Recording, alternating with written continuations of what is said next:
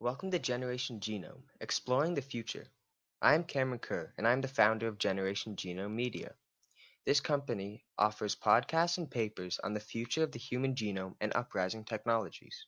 We believe that a sophisticated society has the potential to change the way we view the human race forever. I am a 15-year-old with a deep passion for genetics, specifically oncogenomics. I started this company with a single goal in mind: to improve people's knowledge of the human genome. Currently, I am an innovator at the Knowledge Society, Canada's largest innovation incubator for 13 to 17-year-olds. Here, I'm getting amazing opportunities to learn what the future will look like and focus in on the topics I am passionate about. Our content will mainly come in two forms: podcasts and articles. Both of these can be found on our website, generationgenomedia.com. We also have an Instagram at Generation Genome Media. Now, I would like to discuss why this podcast is specifically on genetics. In the future, the simple goal is to have doctors and researchers use our genetic information to predict and cure illnesses and disease. Using genetics is superior to any other treatment because it is strictly specific to the patient. This is why the market for gene therapy is growing. New innovations and technologies are being introduced, including using advanced software to analyze genes, using nanotechnology to manipulate one's genetics, and using CRISPR technologies. For this introduction podcast, I'd like to go over some of the basics of genetics and biology for those of you who have not been introduced to these subjects before. So, the human body is made up of around 100 trillion cells, almost all of which contain the entire genome. There are two types of cells: prokaryotes, which do not contain a nucleus, and eukaryotes, which contain a nucleus.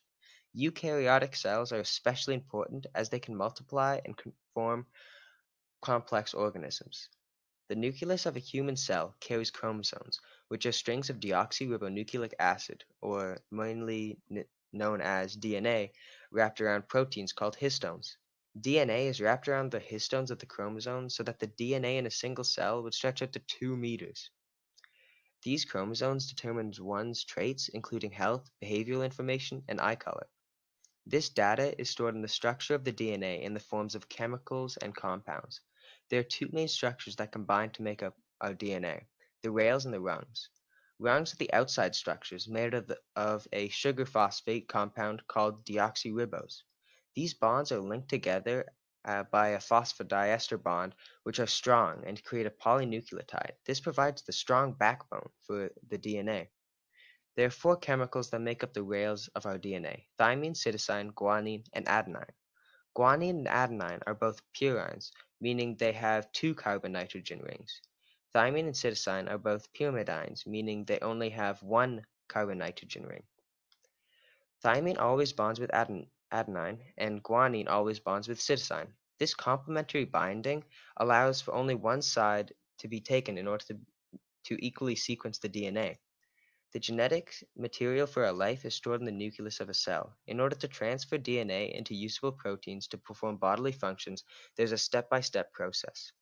First is the transcription of DNA in the nucleus. The process is performed by proteins called RNA polymerase, which link the chemicals in DNA to form a single RNA strand. The next step is called translation. This process involves the complementary strand to form the DNA.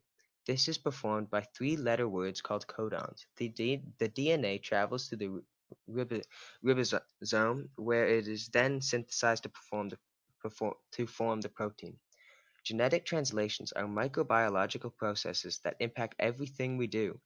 A further understanding of these processes will allow for us to manipulate the genetic code. This will allow us to do such things as genetically modified stem cells, plants, and other organisms, including humans. But with this great power comes great responsibility to control these forces.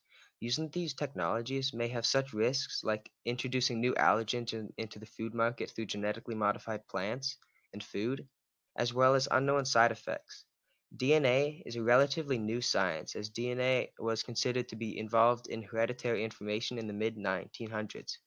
There's more research to do, and this will require motivated people to contribute.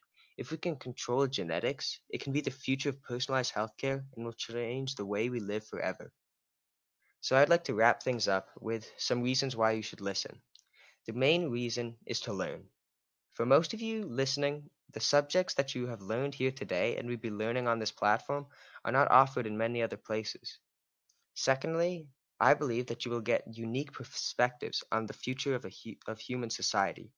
I've realized at a young age that our world is growing at an exponential rate, and if you are not getting ahead on these subjects such as genomics and artificial intelligence, you will be behind. This company is entirely youth run. We believe that our insights in the future are especially interesting as we are the ones creating it. Thank you for taking the time to listen to my podcast. I'm excited to take this journey with you. And remember, our genes tell the story of our past, but within it lies the key to our future. I'm Cameron Kerr. See you next time on Generation Genome.